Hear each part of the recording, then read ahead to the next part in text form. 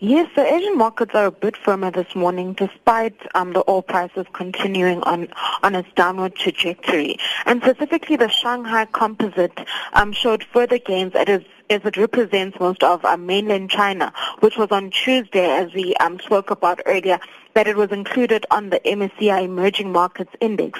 In Australia, though, the shares in particular recovered mostly because of the recovering iron ore prices, supporting the likes of BHP Billiton and the likes.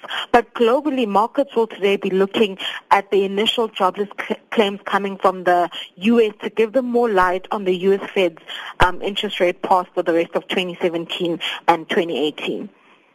And then the CPI data that was released yesterday by Stats SA, Lungile, tell us more about those figures. Yeah, so the CPI that was released yesterday was up 5.4, which is marginally in line with market expectations of 5.3%.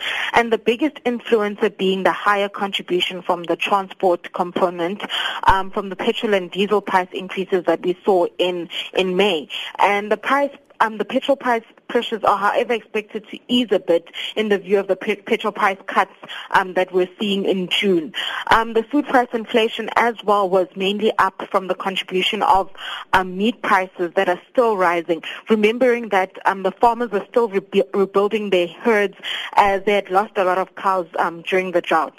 And the meat prices, however, are forecasted to moderate as the supply of beef is normalizing and there's an improvement in the poultry supply in South Africa. Inflation is expected to remain in the Reserve Bank's target of the 3% to 6% range for the rest of 2017. However, the big threat to this, Sakina, is the forecast of the rand that has been so volatile. And we saw Lesisha Kganyago come up in his MPC saying that the rand remained very sensitive to political uncertainty and the decisions by the rating agencies in the next few months. So should the rand stabilize or continue to strengthen, plus the absence of demand-led inflation should remain in its downward trajectory and hopefully instilling confidence in the South African Reserve Bank that they can possibly ease interest rates, which would be a huge relief for consumers and supportive of the South African economic growth.